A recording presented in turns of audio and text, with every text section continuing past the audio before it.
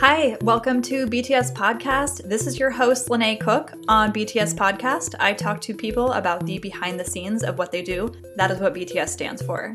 This episode is part 2 of a series that I did with the co-founders of Central Labs and Knapa. If you haven't listened to part 1, please do that. It is with Ruben Torff. He is Molly's co-founder. Molly Conroy and I discuss her role as CEO and co-founder, her work in policy, and what consumers should be looking for on their CBD product labels. Ruben and I also talk about CBD product labels, so listen to both episodes for a fuller understanding.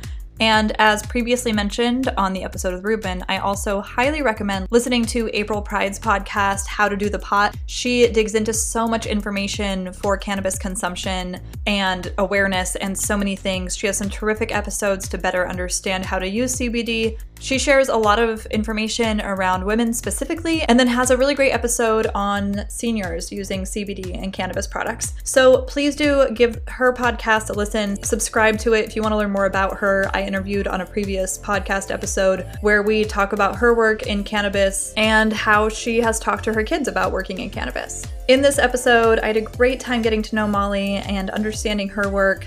You'll hear some maybe, I don't know what the right word is, awkwardness, weirdness, whatever it is at the start. It's because I made a big boo-boo. We had some Zoom troubles at first, so I paused the recording and then I forgot to resume the recording. So we'd had a really terrific conversation and talked for about 20 or 30 minutes before I realized, my God, this is not recording. And so we had to start over. So I'm sorry if it's a little bit stilted. That is 100% my fault. And then eventually we did fall into a better cadence, but I'm really bummed because our initial conversation was terrific too. And I wish we could have just repeated it and then gone deeper. And I feel very bad for sort of wasting some time of Molly's. Anyways, Knapa's products are great. Central Labs, as you will hear, is a lab. Knapa is their consumer product. And after we had this conversation, I bought some for myself and they are terrific. And they were kind enough to give listeners a promo code to save on their order. You can use BTS Podcast 25 at checkout at getknapa.com and you will save 25% off your order.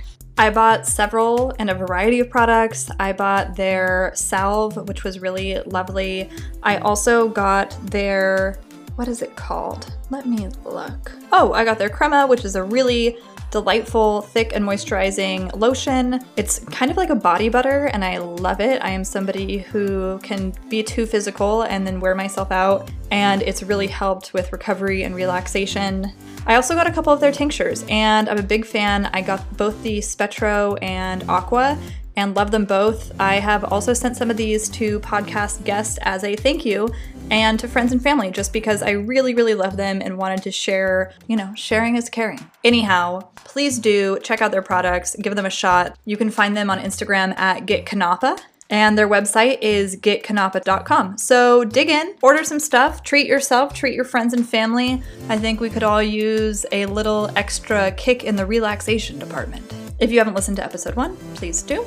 Huge shout out and thank you to Rebellious PR for introducing me to Molly and Ruben. These episodes would not have been possible without them. These were slated to come out on 420, and honestly, I just didn't have it in me. A lot of podcasters have powered through this year, and this is one of many other projects I have. I don't know, some listeners know me personally and follow me on Instagram and stuff. I'm in a band and I do freelance work in branding and marketing. I'm a photographer, and then I also do acting. And so in addition to all that, I have family obligations and I take those pretty seriously. I also take my health seriously, and I take community involvement and activism really seriously. So this kind of gets put on the back burner when everything else is literally falling apart.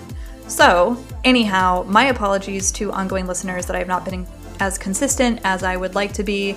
This episode was literally supposed to come out 5 months ago, so huge thank you to Molly and Ruben for their patience. I feel terrible that this did not come out in the 420 sort of like news cycle that I had intended, and I just, I appreciate everyone's grace. So please do listen to the previous episode with Ruben. There's a bunch of really great links to different references that Molly makes during our conversation, including the Last Prisoner Project and the Bail Project. And then Molly shares some really great questions to ask when you are vetting CBD products. So give this podcast a listen to understand that better. You can also find me and the podcast on LinkedIn if you would like a bullet point listed sort of just questions to ask and things to look for, because I, for one, do not like scrolling through an hour-long podcast to find about 3 minutes of information I'm looking for.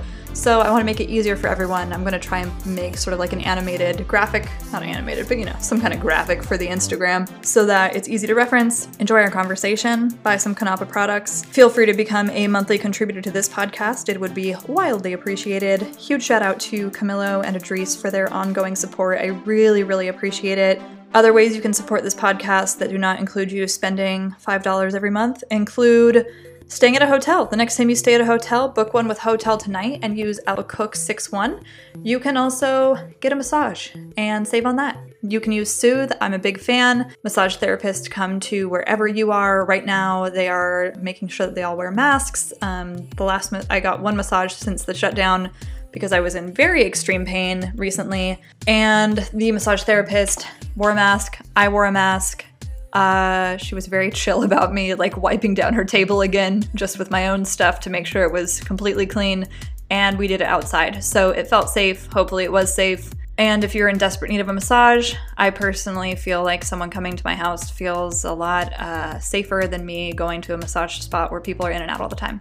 So use LRZ with your first Soothe massage to save, and then I'll save on my next one, and I love saving. Anyways, enjoy the conversation. Thanks again for listening. Subscribe, rate, review, find myself and the podcast on Instagram, Twitter, etc. And thanks for the support. Hey, welcome to BTS Podcast. This is your host, Lene Cook, and I'm really excited to have on Molly Conroy today. She is the CEO and co-founder of both Knapa and Sencha Labs. And I have done back-to-back episodes with her and her co-founder, Ruben Torp. So I'm really excited to share these in tandem. So she has a background in public affairs. And so I think it's really interesting both to have obviously another CEO and co-founder on, but then also somebody in the cannabis space who has a background in public affairs. Hi, Molly. First of all, welcome. Thank you. I'm excited to be here. What we are graciously leaving out is that Molly and I had already been talking for half an hour before I realized I'd not started recording this Zoom call. So embarrassingly enough, we are restarting, and I really appreciate her patience with me. So it is the start of April in 2020, which means that we're in the middle of COVID-19. So we're recording this via Zoom. So the audio quality may not be top notch, but I think we will all survive. And Molly, I would love to talk to you about your role as CEO and co-founder at Sencha Labs and then also Knapa. Like what are sort of your roles and responsibilities at the company? I'm sure you've interviewed startup co-founders before. The role is whatever needs to get done. There was a point where Ruben and I, it was about a year ago actually, almost exactly, where we sat down and we put together a list of roles that we each were doing and tried to do what we called a final arbiter system, which we made up. That's not like a system that exists. So basically we made a list of the things that we do. So everything from marketing to content to packaging design to HR to bookkeeping to sales and advertising and strategy and data analytics and processing and just everything that kind of our day-to-day is, and divided it up. And it was pretty simple to divide that up. We're both, I would say, very intimately involved in all aspects of the business, but what we called this final arbiter role was, okay, at the end of the day, we can have a discussion about what type of content to put out under Knapa or what type of tracking system to have for Sencha. But ultimately, I'm not going to jump in and say this engineering project should be done differently because I'm not an engineer. And Ruben's not going to jump in and say, I don't like this design on this packaging is to X, Y, and Z because Ruben doesn't know this packaging, at the grocery store. That's where this final arbiter role came in of who kind of has the final say at the end of the day. That sounds more bureaucratic than I think it actually is. In reality, very rarely does it get to a point where we're like, well, I'm the final arbiter on this. In fact, I don't think that's ever been said. But that framework, I think, kind of define what we do. So long-winded, but what kind of falls into my wheelhouse is almost all of HR, although we do work together on that, but HR, bookkeeping, anything aesthetic-wise. So if there's anything content for websites or social media, anything with most things with press, advertising, marketing, but the main role I would say that I have, and I think the long-standing role that I play is really on a sales and partnership role. So most of all of 2018 and 2019, I was the only person doing sales. Now Ruben is working on that as well, but really working through partnerships with people. We started out selling CBD extract, manufacturing and selling CBD extracts as ingredients, and that was a very transactional type of business where we weren't really forming these really deep relationships and partnerships. We had, and it was fine. Like it was good, but we felt like we weren't using our skill set to the utmost potential, I guess. And what we found was that we had been doing what's called toll processing for a farm here in Oregon, where we basically charge them a fee to process their hemp into different types of extracts, and then we give that back to them. And then they manufacture products with it, or they sell it, or et cetera, et cetera. And that was a really great relationship and a partnership. And we kind of looked at that and said, what are we doing right, and where are we kind of like stumbling along? And that's where we found that's what we were doing right, is the relationships and communication and transparency on our processes with our partners. And so we started looking for more of those types of partners. And that's where I would say the bulk of my time is spent, is on either maintaining existing relationships, building out new partnerships. I don't really work with a lot of farms. Ruben handles that. I work more so with brands and buyers. So what that looks like is everything from either someone will call us and they'll say, I'm launching a lotion and I'm going to manufacture it myself, but I want a full spectrum product in it, full spectrum CBD in it. Well, that can mean, a variety of parameters.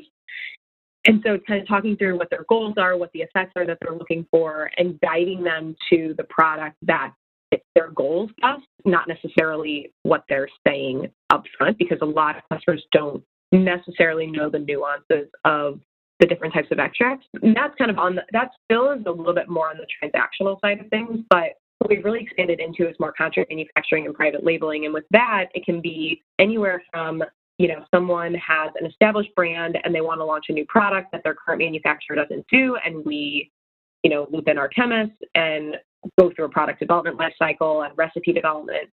Or it could be someone has never done a consumer packaged good before and they want to launch 10 products at once, which they're not actually going to do, but they think that they want to do that. So kind of guiding them through what that process is and hearing what their brand identity or guidelines are, and really what their ethos and, I want to say, morals are. I'm saying morals kind of deliberately here because there's a lot of, there's very unclear or non-existent regulation in the CBD space. And what that means is that brands and manufacturers and farms and consumers are kind of left to figure it out on their own until the FDA issues their rules. And because of that, there's also a lot of area for fraud and, I'm going to say, manipulation of numbers. But, I think we've all heard about these reports of someone testing 50 products on the market, and 1 in 2 products are more than 50% off on the potency. So, right. Consumers have a right to be distrustful on this when products are going to market that are not accurately represented. And so where we kind of come in on that is we're not just going to sell you a tincture to your brand. What we're going to do is we're going to connect you to the farm that the hemp was sourced from. We're going to show you the test result from that hemp, from that specific batch of hemp. We're going to show you the test result from every step of the extraction process along the way. So if you're buying an isolate, which would be the most refined extract, or it's just CBD, we're going to show you, between 1 and 4 test results up until that actual potency test result prior to that actual final extract product, and then again on the consumer product.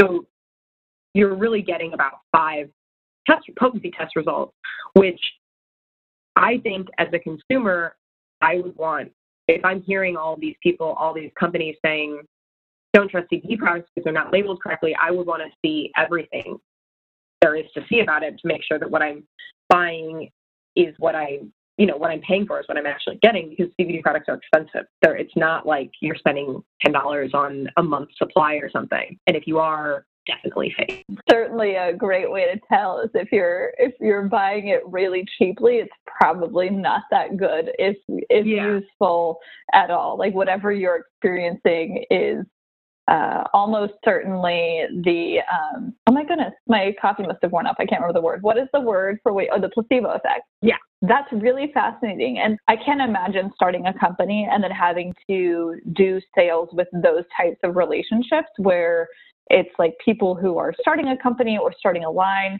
How did you early on, and even still, I guess, like how did you go about finding your first customers? I mean, and first customers, I guess I'm saying, I can assume a lot of those were relationship-based, but then what about people that were sort of like, not cold calling, but whatever the sort of equivalent of that is? So, and this might come off really cocky, but the reality, we didn't really look for customers at first. So when we started out, when Ruben and I moved out to Oregon 4 years ago, we both got involved in the cannabis industry, and I am an extrovert and spend a lot of time talking to people in general, and really started I knew no one when I moved to Oregon. I mean, I knew like 2 people, maybe. I can't even think of who 2 people are, but I really didn't know anyone when I moved here. And so I started going to industry events, and even though I'd been a cannabis consumer for a long time, I really didn't know that much about cannabis either. In hindsight, I thought I did, but I didn't. And so I started going to a ton of networking events. And that range, really the initial goal was I wanted to get involved in public policy here surrounding cannabis. And I didn't know how to do that because I was interviewing at public affairs firms, and, you know, how you're useful in that is really who you know. And when you move to a new state and you don't know anyone, you're not very useful to a company, and the interview ends pretty quickly when they realize you don't have any contacts. And so I started going to these really, I would say, political networking events. So it was things like small fundraisers for Governor Brown or data nights, like the Oregon Cannabis Association was putting on data analytics nights and things like that, and kind of industry trends. And I just started going to them and meeting people. And it was not to get sales because we didn't have anything or even really a concept at that point to sell, but it was more so to make friends and get involved. And so when we started Sentia, we were really, really fortunate that our second or third batch of hemp was a toll processing contract with a farm. They're a really great farm. They have great just kind of ethics and morals, and they're incredibly transparent. And we just started working with them, and they trusted us because they had known us for a couple of years, and kind of took a chance on us. And that's how we got really our first, I would say, through our first 6 months is just from pre-existing relationships. And what ended up happening from that is we still didn't really do any outreach. And in fact, I think once we did start doing like quote unquote cold calling or outreach, it really didn't result in anything. Like very poor response rate, could have been our emails. But no, that's a really hard, like impossible thing to do. Like I have zero faith in cold calling for the most part. The only time I've ever seen it work, I guess it's not even cold calling. I like helped start a photo booth company years and years ago, and we do installs at like bars and clubs. And I would say that you can once you kind of get your spiel together and you figure out the right times and like the right kind of like confidence to go in with, there's a pretty high success rate at getting a photo booth installed at a bar if you just go in and talk to the owner and explain like the revenue and stuff like that can come from it. But that is the only area of life that I've ever seen like sort of just cold lead sales work out. Like that is a really hard thing to do. Yeah. So yeah, that makes a lot of sense that you facilitated that. And I had never thought through the fact that if you work in public affairs, that moving must be a really tough thing to do when you're moving somewhere that you don't know people. I guess I kind of just based on what a relationship-based industry that is. Or I guess like line of work, it's not really an industry, but that's like fascinating. Really helped us with sales is we started getting referrals. So the companies that we were working with, you know, Oregon's not very big, and it's a pretty tight-knit group of people in the industry, I would say. And so Eastworks started referring us to people for contract manufacturing, and we started getting inbounds, which was great. And that's kind of how we've sustained ourselves to this point. Now, we are now at the point, I think, where we need to start doing outreach to brands and stores to kind of help them start a brand or launch a brand. We're actually about to start a campaign on that this end of this week or early next week. And where that's coming from, and I guess it is a version of cold calling, but we work with a farm that also has a retail store, and they do great volume because they know about the product. They're growing it, and then we're manufacturing it for them and selling, and then sending it to them. And so we kind of took that, what I'm going to call a case study, and thought, okay, there's got to be other CBD stores who want their own brand, as opposed to carrying, I think it's really good to have variety and carry a lot of different brands, but to kind of have a couple products that are your flagship branded products with maybe low or higher margins with a lower cost associated with them. And so we're starting to do outreach in that regard, but we really are very relationship based. One thing that we talked about earlier, so we briefly touched on public affairs just in passing, but I loved a metaphor that you brought up earlier during my recording snafu, where I was asking you about how much of your job is also dealing with legislation and stuff like that. And you were talking about how much you enjoyed it. And I would love for you, if you can, to make the metaphor that you did with the work around legislation and crossword puzzles, because I thought that was a really good point and a really good framework for people to better understand who either are interested in that or having a hard time doing it and maybe wrap their head around it in a little bit of a different way. Yeah, so I think one thing is I hardly ever include, when someone asks kind of what my role is or what I do, I hardly ever include that in it, because at least it just doesn't come to mind, because in my mind it's when I get to do that, it's almost like my fun time or my break time. I really love doing it. But I think that the analogy I was saying, so you would ask if we use a lawyer to kind of work on legislation with and dissect legislation, and the answer is no. And a big reason for that is that there's kind of tricks to reading legislation. And I was using the analogy of a crossword puzzle because if you do crossword puzzles, you know that depending on the author, depending on the publication, which I guess is really depending on the author, there's kind of these little habits that the author of crossword puzzles pick up. So I don't even have a good example, but if you do crossword puzzles, you know what I'm talking about, that there's these tricks kind of, and actually Ruben doesn't do crossword puzzles, and it's very interesting to do them with him because he will see a clue and he gives a very literal answer, which you kind of have to get in that, right? You have to get in this mindset of a crossword puzzle. It is a muscle. It is definitely a muscle, because when I have not done crossword puzzles for a little bit, I've lost it. And so I'll have to start off with Sunday and sort of go, to Saturday, because for listeners who don't know, the Sunday one is the easiest one. And then Monday is really hard, and then it's sort of, and I could be wrong, maybe that's just the New York Times, but if I remember correctly, Sunday was the easiest, and then it gets harder and then easier throughout the week, or maybe is that wrong, or is it the opposite? They usually go Sunday,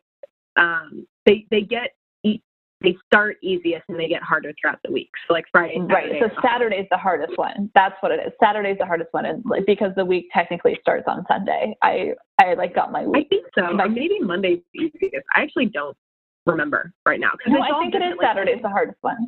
Because I used to be a barista, and that's what I did during my breaks, was that I would go to the New York Times crossword puzzle. And my grandpa and I would do the crossword puzzles when I was growing up. And so I've been doing Will Short's crossword puzzles for forever. And you've reminded me how much I miss it, actually. And it is something that when you know an editor, that you're oh, even the title of the crossword puzzle, if the title of the crossword puzzle is something unfinished, or or something with sports related puns throughout the crossword puzzle. And there's just different little clues that then once you start getting into it, that you're oh, I recognize this person's pattern. It's almost like prose, like poetry, where you're oh, now I know exactly the cadence and what I'm supposed to expect. And even if I don't know the answer, I'll be able to guess around like what it might be or what it might imply or where to look. And it makes it really, really fun. And I have many, many times burst into laughter, like a hidden joke in a crossword puzzle. It's like a very... Yeah, exactly. And people, like, those are stuck into legislation too sometimes. But yeah, I think it's kind of like that, like reading legislation, once you kind of get it, it can be consistent. And so I think it's easier to do, if you've never done a crossword puzzle, even if you're the smartest person in the world, it can be really difficult to do a crossword puzzle. And I think it's very similar to legislation. Like, unless you're in that kind of mindset and know how to read it, it can be daunting and just kind of hard to comprehend. But the other side of this is, like, there isn't that much legislation about CBD and hemp. You know, Right. We're waiting for it from the FDA. And what I think a lot of people don't understand about legislation is when a bill is passed, that's great. That's, you know, when the 2018 Farm Bill passed, that legalized hemp and its derivatives, but kind of. But then it goes to administrative rulemaking. And that's where really, like, the guts of how a program will work or what actually the rules are. Because saying something's legal doesn't set up a program for it. It's set up, like, well, what are the testing limits and what are, you know, we saw this in cannabis. Like, you can't just say cannabis is legal and not have rules around it. Like, who can start a dispensary? Can anyone sell cannabis now out of their window? Like, no, of course not. Well, at least not in the regulated framework. And so now we're waiting on this rulemaking to occur on the hemp level and on the federal level on hemp. And once that happens, I think it'll be a lot more fun to be going through this stuff. I think one of my favorite things at my previous job that I did, I was the program director at the Oregon Cannabis Association, and I sat on a lot of what are called rules advisory committees. And you basically are meeting with a governing body, an administrative rulemaking body, so the OLC, the Liquor Control Commission, or the Department of Agriculture, or the Department of Health, and you're working through and giving input on potential rules changes and what to change, what not to change, the actual effects. Because you have to realize, like, the people who are making these rules are not the people growing the hemp or manufacturing it, or at least they're not the ones drafting the legislation usually. And so they need industry people in there to be kind of commenting, okay, well, what are the actual effects of this proposed rule? It's not just, you know, I think safety, like public safety is a really good example of, you have to have, let's say, you know, you have to have security, right? At a cannabis dispensary. But how long do those have to be backed up? Like, how do you have to store those recordings? Like, all that kind of stuff. And then what is the implication on the business? What is the financial implication? Like, do you have to hire someone to manage that process? Like, there's all these implications for each rule. And I have really liked being able to be part of that process, kind of debate whether the merits outweigh the negative consequences. So I hope to be able to do that more on the hemp side as more regulations come out. And so as you're doing that, and Ruben mentioned this, and it's not something I'd thought about, but that is also very relationship-based, because it's not like it's posted publicly somewhere like, hey, we're going to be having a discussion today about the implications. How do you find other people in cannabis to kind of like bring in a more like just more diversity, because there is a lot of concern about racial equity in cannabis. And so how much do people, especially because Portland is very white, like I imagine that is also something that's really important, is to bring in other people in the cannabis industry that are people of color for their input, because also if you're at a dispensary, your experience is going to be very different than like your concerns as a lab. Like, what are ways that people are bringing more sort of like diversity and equity into the room? So one clarification real quick, anything with like a debate on rulemaking actually is required to be public. Okay. Notified to the public. It's just, I think most people don't know about it or don't want to listen to, 10 people debate a rule that may have very little implication for people outside the industry. Fair, yeah. I'm not trying to be rude and calling you out, just that they're not private for the most part, and are are required to notify the public of those rulemaking committees. But well, I guess as the rules are being written, right? Because you have to notify the public when it then is like up for discussion, but there's so many conversations that happen before that lead to that discussion, which is usually presented in the way of a dichotomy. Like once a bunch of decisions have been made, it's like, oh, are we going to do this or not? Versus like, hey, let's reshape the way this is done. So I guess in more of those like formative conversations. Oh yeah, definitely. I mean, so when it comes to equity, it's a really bad situation, I would say, in cannabis. The reality is you have a lot of people still in prison in states that have legalized cannabis. So it's not just, you know, in a state like in the South that hasn't legalized cannabis and that might be more punitive or aggressive on prosecuting cannabis-related offenses. It's in states like Oregon and New York and California where there is legalized cannabis and there's still people in jail for doing what we're now doing legally. Right. And that's just the reality of it right now. And so I think if one thing is the states need to do a better job of setting up the programs right from the start. I think we're seeing that in Illinois in a really good way. So Illinois just went rec on January 1st, 2020, and they set up their program to, I don't know the minutia on it or the kind of specific details, but they set it up to be very equitable from a gender and race perspective, but especially race. So there's a lot of taxes going to communities that have been most impacted by the war on drugs, and those are traditionally communities of color. And so I think it's really hard to change it after the fact. It's much harder than setting up a program right from the start. And so I think it's really interesting to see now. I think there's a lot of people who also are complaining about how high the taxes on cannabis are in Illinois. I've seen some receipts, but if you don't know what they're going for, like it is crazy. You're basically paying double. But those taxes are going to or allegedly are supposed to be going to really good programs, and I think that's really necessary. But I also think that there's two things that I think brands can do and companies can do. One is hiring, like hire a diverse workforce, and I think that can be hard in places like work, but it's really necessary. And I don't know how I view it even from a selfish perspective as a business owner. Like, how can you like if you only have one point of view and come from one background, whether that's socioeconomic or race or gender or sexuality or religion or whatever, I don't know how you can accurately or adequately service your customers. Yeah, because you don't know what their needs are. And so I think you have to make an effort to hire a diverse workforce. We are about 50% female, which is good, but I think we have a long way to go still on creating a more diverse team. It's hard, but everyone needs to make the effort and do it.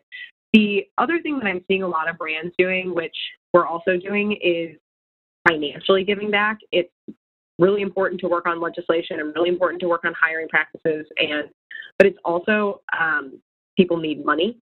And there are a lot of really great organizations and nonprofits that are working on this. So things like the Last Prisoner Project and the Bail Project, and these are organizations that are working on expungements for nonviolent related cannabis convictions and donating a percentage of profit or sales to organizations like that. I think it's a good step. I don't think it solves a lot, but I think brands that aren't doing that in the future are going to be left behind because it is a topic that people are talking about, and I think it's a really important one. Yeah, and so many studies have shown time and time again that consumers are caring now more than ever about brands' ethics and morals and like where they stand with social responsibility and their sourcing and all that sort of stuff. So I think it's becoming increasingly important, and hopefully the legislation that Illinois passed also just lights a fire under the behinds of other states to go like, hey, they're making this work. I think that it's really important. I'm constantly challenging companies that I work with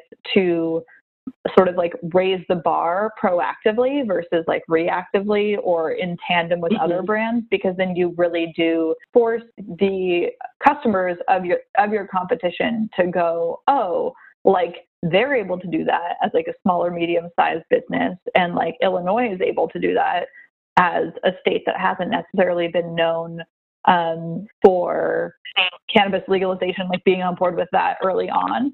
So I think that it's really important when people do, and like obviously lots of people are involved in that, making that happen, but it's also just important for companies to, and states and all of us, to learn from each other. Like I'm constantly shocked when there's so many case studies and like things that we have access to that people put themselves in the position to reinvent the wheel, where you're like, you could just have seen that that did not work well elsewhere. Like we did not need to do the same thing just because it's already been done. One thing that Ruben and I did touch on was like creative problem solving and how important it is. And I think that that must be super fun with what you, like your background is in public affairs, and being able to, once you've figured out sort of the way that something has been constructed, to be able to go like, okay, well, what if we looked at it this way? Or what if we rewrote this and like didn't present it in such a, because I think we all have a tendency to, especially with laws, for things to become like a very clear dichotomy of like, oh, either we're doing this or we're not. And being able to approach problems with like a layer of complexity must be like really fun for you. Yeah, I think it's really necessary. Like there's very rarely a problem that has a very clear solution, at least in what we do. There's usually multiple solutions, or, I mean, there's always a solution. I was going to say, or no solution, but there's usually multiple solutions, and we often we try not to have too much like groupthink. But what Ruben and I will often do is kind of try to come up with a solution on our own, and then come together and discuss those potential solutions. And I would say half the time we're like, oh, I didn't think about it that way. I didn't think about it that way. And then we don't make a decision on which is the right solution, because then we start thinking about all the other solutions that are there, and then we'll call our business partner, who's also my brother, and get his opinion, and he presents 3 new solutions. And you know,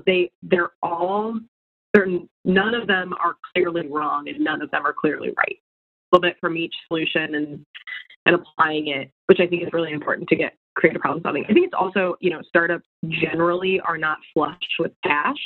And so That's another component that comes in, is something breaks or something goes wrong. There is one easy solution. It's putting money at it. But usually with startups, and I think this is especially true in manufacturing, like it's very hard to just say, okay, well, we'll spend $250,000 or $1 million to fix that machine, or to, you know, launch a new product or something like that. And so it's getting creative on what to do within a budget too. Yeah, absolutely. It does add a fun layer of complexity. And I think manufacturing is so interesting to me. Like anytime I can go on a tour of a factory is like the most fun thing in the world to me, because I think it's so fun. I got to go on a tour of a pinball factory, like I think in November of last year. And it was super, super fun. And then I used to work with a tortilla chip company, and seeing how like tortilla chips are made and then how they're bagged through like a bagging machine and stuff, which is it's still, I'm sure, so simple in terms of like the things that machines can do. But I was like, wow, this is amazing. Yeah. Like this is where chips come from. Yeah. So it's actually really interesting that you say it like that, because I feel like that's also just what it's like to date an engineer. Oh yeah, totally. And like, you know, I'll say something like, oh, I can't believe, like, I love this packaging, or I love the way this is like done or something. And Ruben will go into it and be like, oh, well, it was done like this. Or I'll say like, I can't imagine how they put this together. And Ruben will be like, oh, it's simple, blah, blah, blah. You know, like it's interesting. I agree. It's really interesting. And it's not, manufacturing is not something that I did prior to the cannabis industry. And it's its own set of fun problem solving. Yeah, and even more regulations, I'm sure, because there's like, you know, especially with like whatever space you guys have and stuff like that. That must be really, really interesting. So we're going to switch gears a little bit. I would love to talk about the sort of like genesis of Canapa, because you started Central Labs, and then decided to also sort of become your own customer and do a private label yourself. What sort of sparked that? And then we can get into like what that was like starting that company for you. Yeah, Knop is an interesting story. So when we launched Scentia, we were not planning on doing consumer products. We weren't planning on doing our own brand, and we weren't planning on doing manufacturing of consumer products. And it just wasn't in our business plan. So there's two reasons why we started Knapa. One is, turns out when you start a business, your stress levels increase. Well, at least mine. Oh, I had no idea.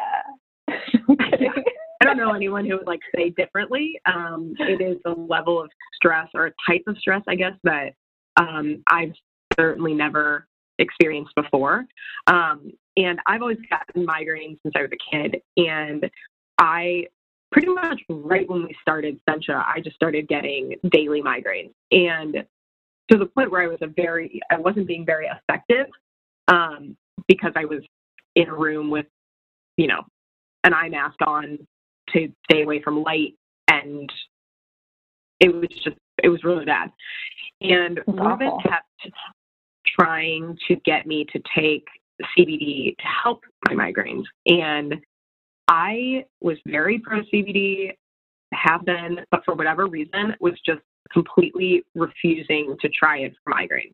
And I think it's just because if you've had migraine, like, the pain is so bad and the effects are so bad that you don't think that something natural, or I didn't think something natural could help. And Ruben is definitely the wellness person in this far more than me. Ruben gets up and stretches and meditates every morning, and I don't. I get on my phone right when I wake up. Well, and also I think when you have migraines or any sort of like physical ailment, it is very annoying because I have really bad TMJ, and I just sort of like suffered through it, didn't really say anything. But then the moment I open my mouth about it, you get so many like unwanted opinions from people of just the things that you should be doing and I imagine because we both clearly are like curious people, and then also probably are like a fair amount of like stubborn and independent. And then when you are all of those things, but also a woman, you're used to like just a lot of people telling you what to do, and it makes you like more resistant to anyone giving you a recommendation because you're like, no, I know myself, I know what I want, and it is not CBD. Like, leave me alone. So no, I would totally understand the resistance. It's like more of a stubborn thing than it is the actual thing. Like, if you removed like your brain and ego and like whatever else goes into it from that, you probably would be open to it. Or if you'd found it on your own, you'd probably be open to it. But the idea of someone else telling you what to do is like, no, don't you think I've thought this through? I mean, even that goes to sleep too, because Ruben has a very regimented sleep routine, and like 2 hours before he goes to sleep, he puts on his blue light glasses and takes melatonin and magnesium and a sleep tincture and CBD and like all of these things. And, if we're working in different rooms, he'll come in and be like, I have your blue light glasses for you. And I'll be like, get out of here. Like, but in reality, I should be wearing them. Like, it's the resistance to someone telling you what to do, I think, for me. The other thing with migraine specifically is I had been on a medication since I was a kid that I always considered like a miracle drug. It just worked really well, got rid of migraines very quickly for me, and I never really had bad side effects from it. And I don't know why, but it just stopped working in late 2018, early 2019. And it was just, it was really bad. And I eventually got a migraine where I usually lose eyesight a little bit, but I lost hearing, which had never happened before. And it's like that's awful. Yeah, and it kind of like freaked me out at a different level than I had been. And I was pretty much incapacitated, and Ruben started giving me the tincture, which was a full spectrum CBD tincture, but it was made with what's called RSO, Rick Simpson oil. And what that means is it still has it's a very low energy, low heat, low pressure extraction method, and a lot of everything in the plant is really still left in the extract, whereas most types of extracts, you're removing a lot from the plant. And so it's not just that it's full spectrum in terms of cannabinoids, but it also has chlorophyll and plant fats and terpenes and everything that's in the plant. I think the analogy that I hear a lot, which is, I think is pretty accurate, is it's like drinking a glass of orange juice. You're not really removing anything from the orange. You're just juicing it. Oh, interesting. Versus taking like a vitamin tablet. And for whatever reason, it helped. And I took a lot. Like, I mean, I took half a bottle, but it got me to a point where I could work, which is not something that I'm normally able to do with migraine. And I didn't have what Ruben calls my max salt hangovers, which was the drug that I used to be on that worked really well. I wasn't getting those like next day grogginess that I had with the medicine. And so I started taking it. It probably took 9 or 10 migraines to actually convince myself that it was working and it wasn't just a coincidence.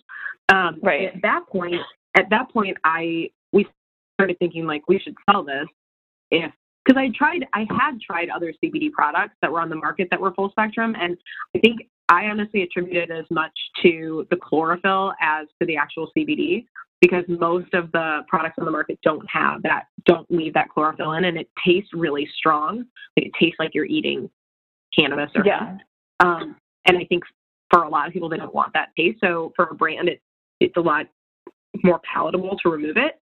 But we just started thinking like, if this is helping me, I'm sure it helps other people. It will help other people, and so we should launch this brand, or we should start selling it. And I've never created a brand before, so that was an interesting process. But that was the impetus to do it. And then we also we had been having some conversations about starting to get into private labeling and contract manufacturing. And we kind of started viewing what was evolving as Kanapa as our test case for doing private labeling and contract manufacturing. I have pretty high standards, I would say, on what I will put out under Kanapa. I did when we launched the brand, and I do now. And so our thought process was, well, if I would put it out under my own brand, then I would feel comfortable doing it for someone else's brand. Right. And so we kind of use Kanapa as the test case for, can we do private labeling? Can we do contract manufacturing? Can we do custom formulations for people? Can we make products good enough that we ourselves would put out under our own brand? And the answer was yes. So it was kind of dual purpose in its formation, but it wouldn't have happened, I would say, without those pesky migraines. It also probably helped show you what your own sort of customer experience would be like. So that way you knew what it was like on the customer end, like what kind of questions people have. Because I think it's really hard when you have a B2B company, but you've never been the other B, like you've never been that on the receiving end of that service or product or whatever it may be, to anticipate the frustrations and know what people mean. I mean, there's so many even just online services that I've used that haven't been user friendly. And they're like, and so when I've asked them questions like, hey, this isn't working or whatever, they're like, well, you just do this. And I'm like, yeah, but if it was designed well, I wouldn't need to ask you. Like if it was user friendly, I wouldn't have to reach out and ask you, like, why don't I know if this thing I uploaded went through? And like, why is it that it looks like I can upload multiple assets, but it only lets me insert, and like leverage one at a time, and just things like that. And so it is really easy to be in an echo chamber, because we would all like to think that our customers would operate however we think they should. But like the whole idea of good design, and I think customer experience is truly like, you have to be a good designer to make a good customer experience, is like making that whole experience as like seamless as possible, where there shouldn't be questions and there shouldn't be a moment where there's like a frustration in terms of like services offered and the services expected, in terms, especially when it comes to something like that. And then it's also like, what kind of questions can we anticipate? And you really put yourself in the situation to really understand what people will need, like what the sort of parameters are when you're launching your own private label. That's really awesome. Yeah, I think also you're spot on. I mean, it was really good for us to see the other side of things, and is really good. When we launched Knappa, I had put together this FAQ that I was going to put on the website, and I sent it to a couple people to review it, and they were like, yeah, it's a lot of information in here. And it just wasn't quite ready to be put on the website. And I started doing markets, like in-person events, and seeing what questions people were actually asking. None of my FAQ, no one wanted to know what was on my FAQ. Like, no one cared what the extraction process was. No one cared, like, what solvents are used or whatever. And so it was really helpful to also hear what customers are asking, because now I think we're in a much better position to actually help brands proactively put things together. So even since we launched Knappa, we've always put QR codes on the bottom of the boxes that show batch-specific lab results. And, when we started, we were just doing it for the product. Now we've kind of taken it a couple steps further, and we're including the test result for the product, the extract, the hemp, and the pre-harvest report. And even just being able to guide customers on how to create QR codes or like things to look for in a brand that I didn't know how to do when we launched the brand. Like, I was just Googling things and reading blogs on how to launch a brand. That's amazing. So it's great to be able also, though, to help other companies answer those questions or kind of get ahead of those things before before one of their customers asks that question. What kind of questions do you think customers should be asking that they're not asking? I think that they should be asking where the hemp was grown. I think that's really important. Hemp is a bioaccumulator, so it sucks up whatever's in the soil. It's really good for soil remediation because it sucks up heavy metals and anything that's bad in the soil. But what that means is it's in the plant. And so then when you concentrate the plant, you're also getting all of those heavy metals. So we test all of the hemp that comes in our lab for heavy metals prior to processing it. And I think it's heavily dependent on where it's grown of what we see. So I think consumers should be asking that. I think they should be asking who made But one more question about that answer. Because when people are asking where it's grown, what are good places? What are good answers and what are bad answers? I would say that Oregon hemp is the best hemp, but I'm partial because we're here. We don't really bring in hemp from anywhere else because there's enough of it here that we don't need to. And we just don't see the issues that we see in other states. I would say the biggest red flag is if it's coming from overseas. There's just different farming practices, and it's dependent on what the soil is like. So if the soil is rich in metals, that's not going to be good for a CBD product. So I think in general, hemp people should be making sure it's grown in the U.S. Okay, that makes sense. Yeah, I just wasn't sure because I don't know. I wouldn't know if a place was rich in metals or not. That's not information I would know off the top of my head. Yeah, and I think also that's my response right now.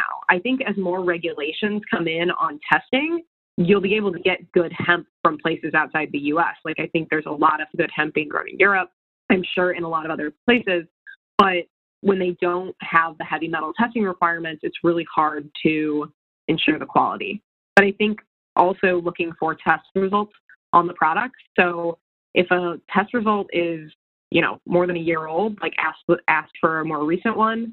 I think CBD doesn't really go bad very quickly, but the cannabinoids can change.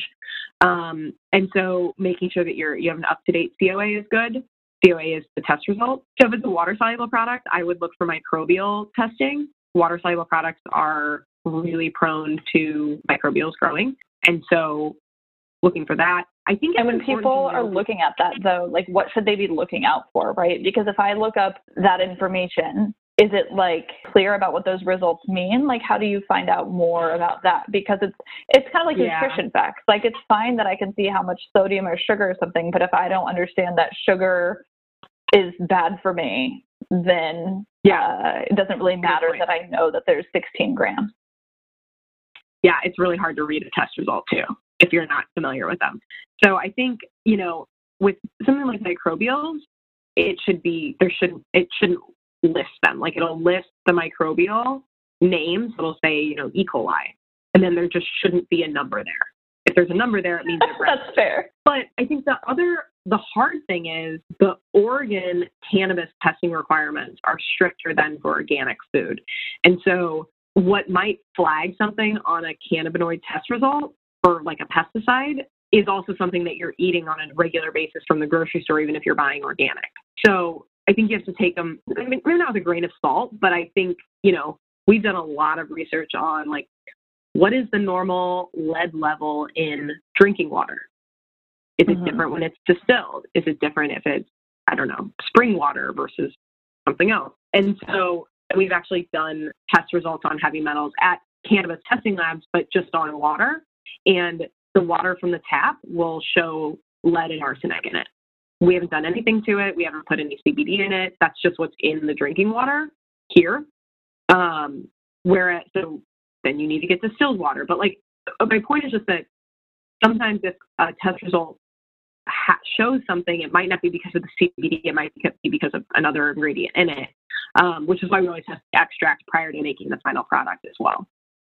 Oh, interesting. That's really fascinating. That's awesome. Are there any other things that you think people should look out for? Because I feel like I cut you off for at least one. No, I think some people want to know where their product's manufactured and who made it. I think it's something I now look for, but I also think that some brands don't want to disclose that information because it's just a little, maybe it's too much into their company, like too much information that they don't want to share about where everything's coming from and who's making what component of it, right? Like, you don't know, a computer charger that says it's Apple might be made by a different company or something. Like, that's maybe a bad example, but No, it's a good example because a lot of a lot of the consumer lower end laptops are actually all just made at the same factory overseas, and then they just get labeled with, I'm not going to call out any names, but for sure there's a lot of laptops out there that are the exact same laptop just with a different logo slapped on them, and like maybe one has an Intel chip and the other one has NVIDIA or something. Like, it could just be as simple as that. Exactly. So I think that's really interesting to me now, is I'm much more interested in who actually is making the product, not just who's branding the product. But I don't know that that's always information you can find. And if a brand doesn't tell you, it doesn't necessarily mean they're bad. Right. Yeah. It also, I've worked with a lot of small companies and I've started small companies, and sometimes that information is withheld, not because anything bad is happening, but because you're like, oh, this is embarrassing. There's just 3 of us. We don't want them to know, because also where it's made is like our garage. And it doesn't it feels like feel, even for this podcast, in my sponsorship deck for potential sponsors, I put it together and then I tweet it out because I have a lot of the people that follow me on Twitter work in marketing or advertising. And so they're used to seeing this kind of stuff. And I was like, hey, let me know what criticisms you have. And as someone who works with companies who look to sponsor podcasts, what kind of information would you want and expect from me? And I've really just put sort of listener demographics and numbers so that people knew where people were at, right? Because if your demographic is largely, I want to say in Florida and Texas, this is not the podcast for you.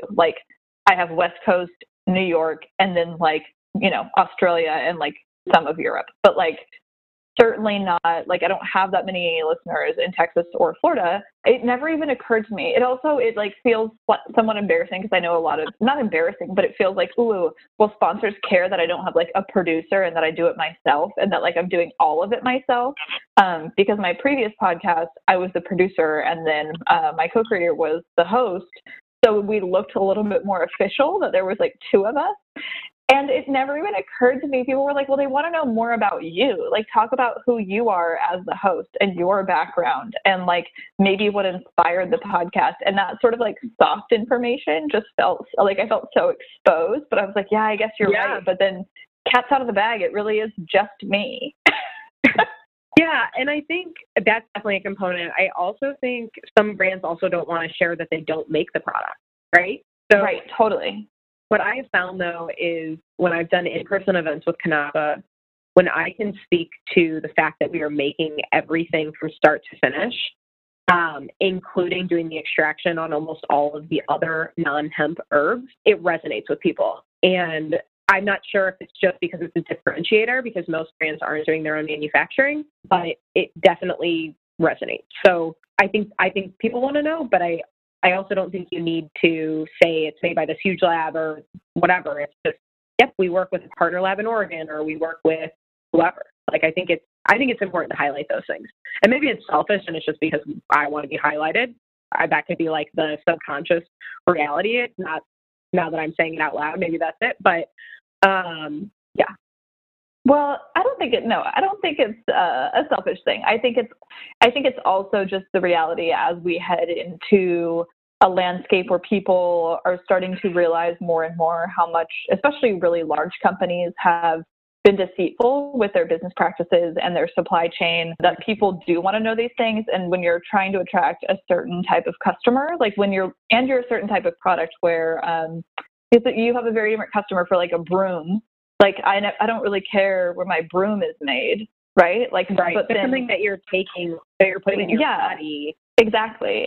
And also where there's a lot of options, because like with brooms and toilet paper, like I know I'm not going to be able to find like a super high quality, like, because if it were up to me, sure, I would love to find like toilet paper that's made out of recycled materials and made in the US and that isn't like rolled in a bunch of plastic. That'd be awesome. I have no idea where to find that. Similarly, It was a very long time before, because most of my clothes, I basically, sans shoes and socks, I mostly buy clothes that are all like made in the US, or I buy them used. But it becomes really difficult up until the last couple of years to like, and even now, to find underwear that's like made in the US that I also like and want to wear. Like, that's really hard. So no, I think it is something that we're moving more and more toward a direction. I think, especially in the states that marijuana is legalized in, and how much people are realizing through vaping and like all kinds of other things that like not all cannabis products are created equal, let alone CBD. So yeah, it does become really interesting. We are going to. Oh yeah, go ahead.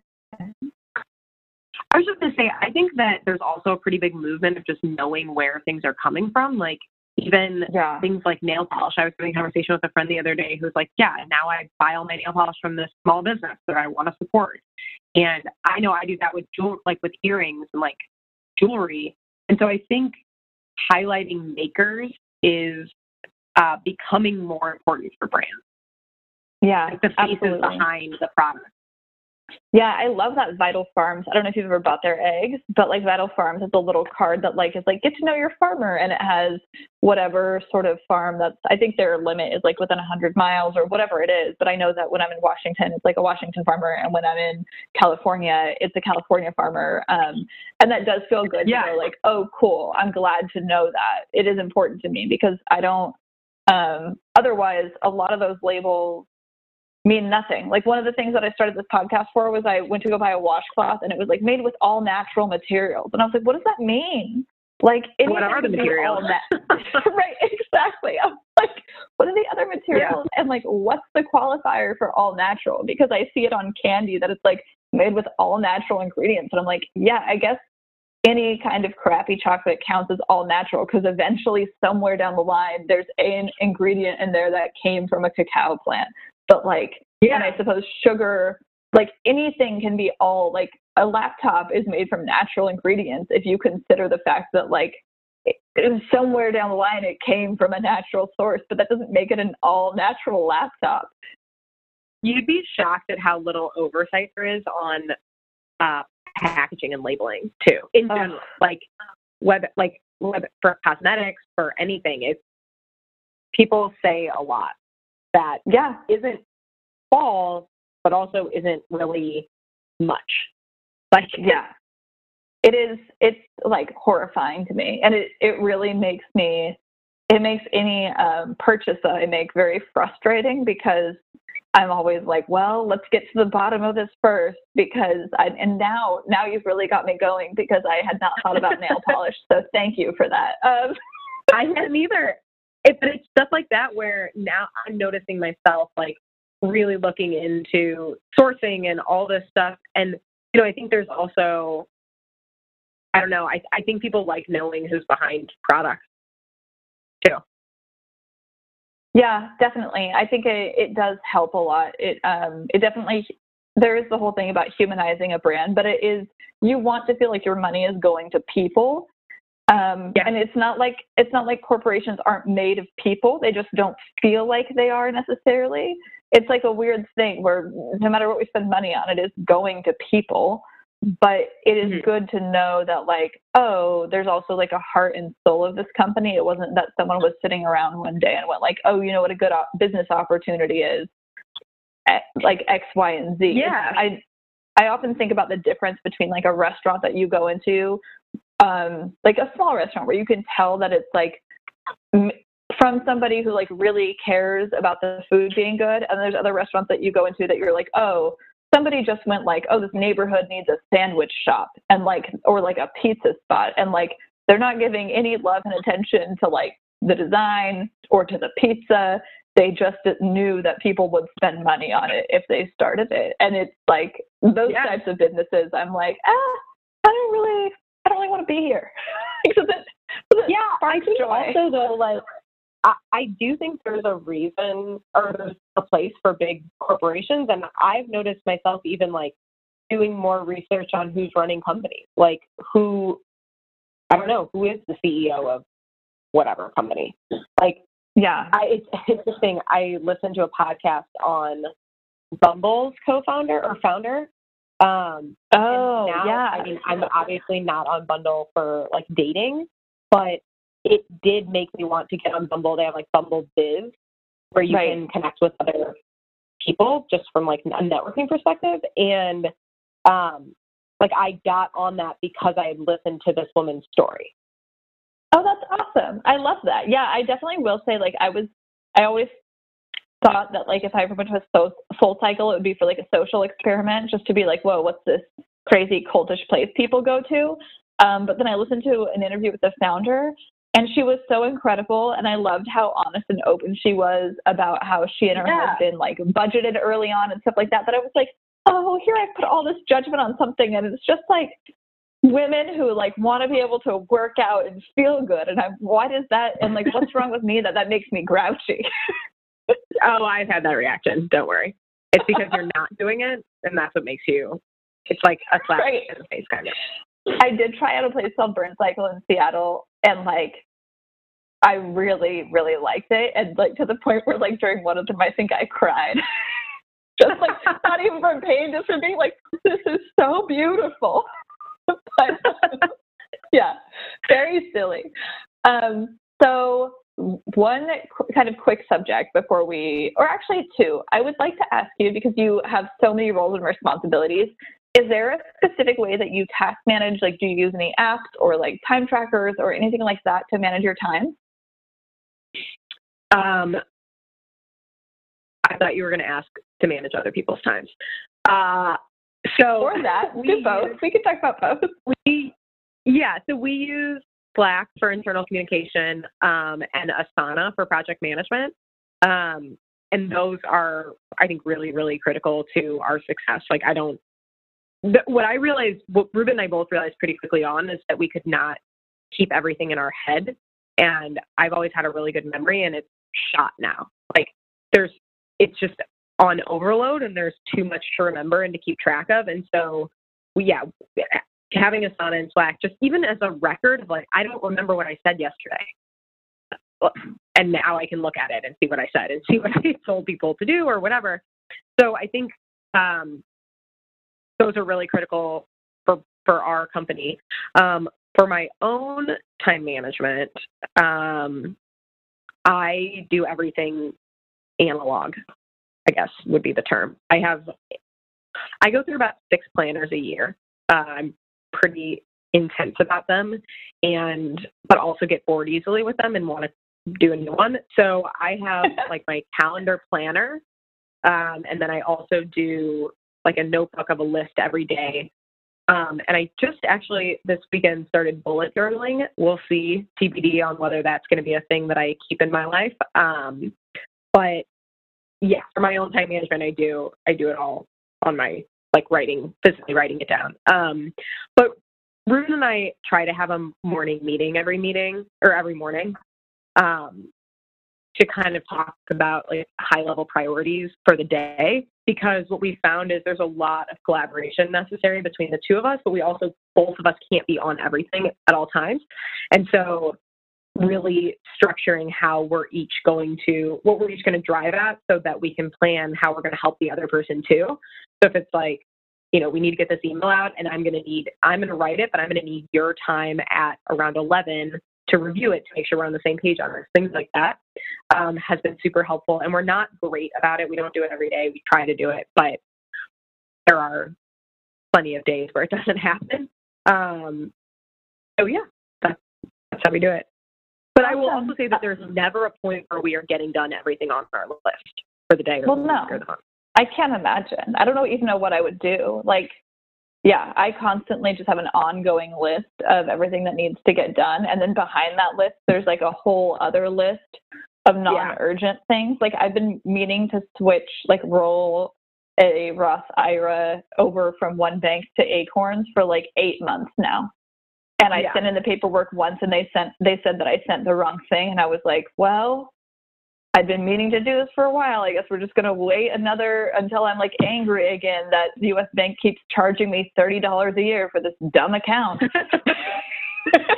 Yeah, I think also it's different for everyone, but like I try and get all of my kind of like small tasks out of the way first, so that I'm not. Otherwise, if I'm working on kind of a more longer term project that doesn't necessarily have a completion to it, I'll just be thinking about all the small things that that I didn't get done, and I won't actually be able to appropriately focus on the bigger picture. So I try to get out kind of the more task-oriented things before I dive into like a longer-term project. Yeah, that makes a lot of sense. But everyone's different. I've also heard people say that they just start with the biggest thing and tackle that so that they get it out of the way. Well, it also depends on what like biggest means to you. Like, I know for me, when there's a big project, I used to sort of like put it off and then try to do it all in one sitting. But I've realized that I really like having time to sort of like let it marinate. So I'll like start diving into it and get an idea of what it is and maybe start chipping away at it. And then when I hit a wall, I'll go like, okay, now's the time that I can like right now it's the start of the month. So I have to do all my invoices. And that to me is like pulling teeth. Like, to the point where, like, this is how, like, my cannabis consumption is that I will, when there's something I don't want to do that's mindless, like an invoice, what I'll do is I will take an edible, and then it's like a race until it kicks in, and I have to send out those invoices before it kicks in, because then I know I won't be able to. I love it. That's like awesome. That's like my way of saying like, no, now you have to, because who knows when you're going to have a functioning brain again and not mess up this invoice. Yeah, so that's really funny. But it's accurate. It's interesting though that you say that, because when I am like working on a project that I'm just too deep in or whatever, or I can't, if I need to take a break, I'll often do bookkeeping as my break, because it's a little bit more like mindless and I can just do it, and actually like there's a spot for everything, and that's what gets to me sometimes is like some of the bigger strategic types of projects that we work on, like they could go on forever, or they don't really have a completion date or whatever. And sometimes I think psychologically you need to start and finish a task in order to be, or at least I do, in order to stay motivated and stay productive. And so I think sometimes doing things like bookkeeping or invoicing or whatever, it's like, great, I can check that off my list now. Like I got through 50 transactions and they're done. Like, yeah, there is a certain level of dopamine that gets released when you get to do that, where you're like, oh, good, that's out of the way. There were a few things I got to check off yesterday that I was like, oh, wow, look at that. Like, this is good. So the last question I ask everybody is, what is something, so as you know, this podcast is called BTS Podcast because it stands for Behind the Scenes, and I talk to people about what they do or how something's made. What is a subject or maybe a person that you would want to hear a future episode about? Oh, I would love to hear more people interviewed about manufacturing. I feel like it is just not something that is talked very much about, especially contract manufacturing and private labeling. Like not in the cannabis or CBD space, but like clothing or I don't know, just products. I think would be really interesting. I would love, especially startup stories of manufacturers. I think would be really interesting. I'm sure Ruben said something about scientists. Yeah. Which makes sense, but that's okay by me. You won't be offended if I do an episode with a scientist. I won't be offended by that. I think what would be interesting though too is like, I really like hearing people's journeys to how they got somewhere. And I think sometimes podcasts that I listen to are very like standard of course, this person like who was getting his MBA started a business kind of thing. I like when people kind of have a more circuitous route to something and can talk about that. So maybe there's some people like that. I love that. That's awesome. Thank you so much. And where should people find Kanapa? Yeah, you can go to our website at getkanapa.com or we have an Instagram at getkanapa. And you can purchase online, or we're in a couple of retailers, but we really prioritize e-commerce. And Sentia is sentialabs.io. Beautiful. Awesome. Thank you so much. I really appreciate your time, Molly. Have a great day. Yeah, thank you so much, Lene. Thank you for listening to another episode of BTS Podcast. Please feel free to share this with anyone who you know who is trying to get into cannabis. Browse Kanapa products. If you see anything that you like, please use BTS Podcast 25 to save 25% on your order. Subscribe, rate, review, become a monthly contributor at anchor.fm/BTS podcast. And feel free to join the Facebook group. It is #BTS Podcast, guests and listeners, or maybe it's listeners and guests. Anyways, feel free to join. You can submit questions, submit guest ideas, and get a sneak peek on what's going on. If you listen on Apple Podcasts, please do rate and review. If you listen anywhere else, just subscribe. It'd be greatly appreciated. No one will judge you if you follow this podcast on Instagram, Twitter, Facebook. It would also be appreciated because when I am talking to sponsors, that is the first thing they look at is how many followers the podcast has. And I promise you, I do my best to share useful information. I'm not just there bombarding you with nonsense. Thank you for listening. I hope you enjoyed this episode. And let me know if you try Kanapa's products. I'm really interested in your experience. I think you will love them.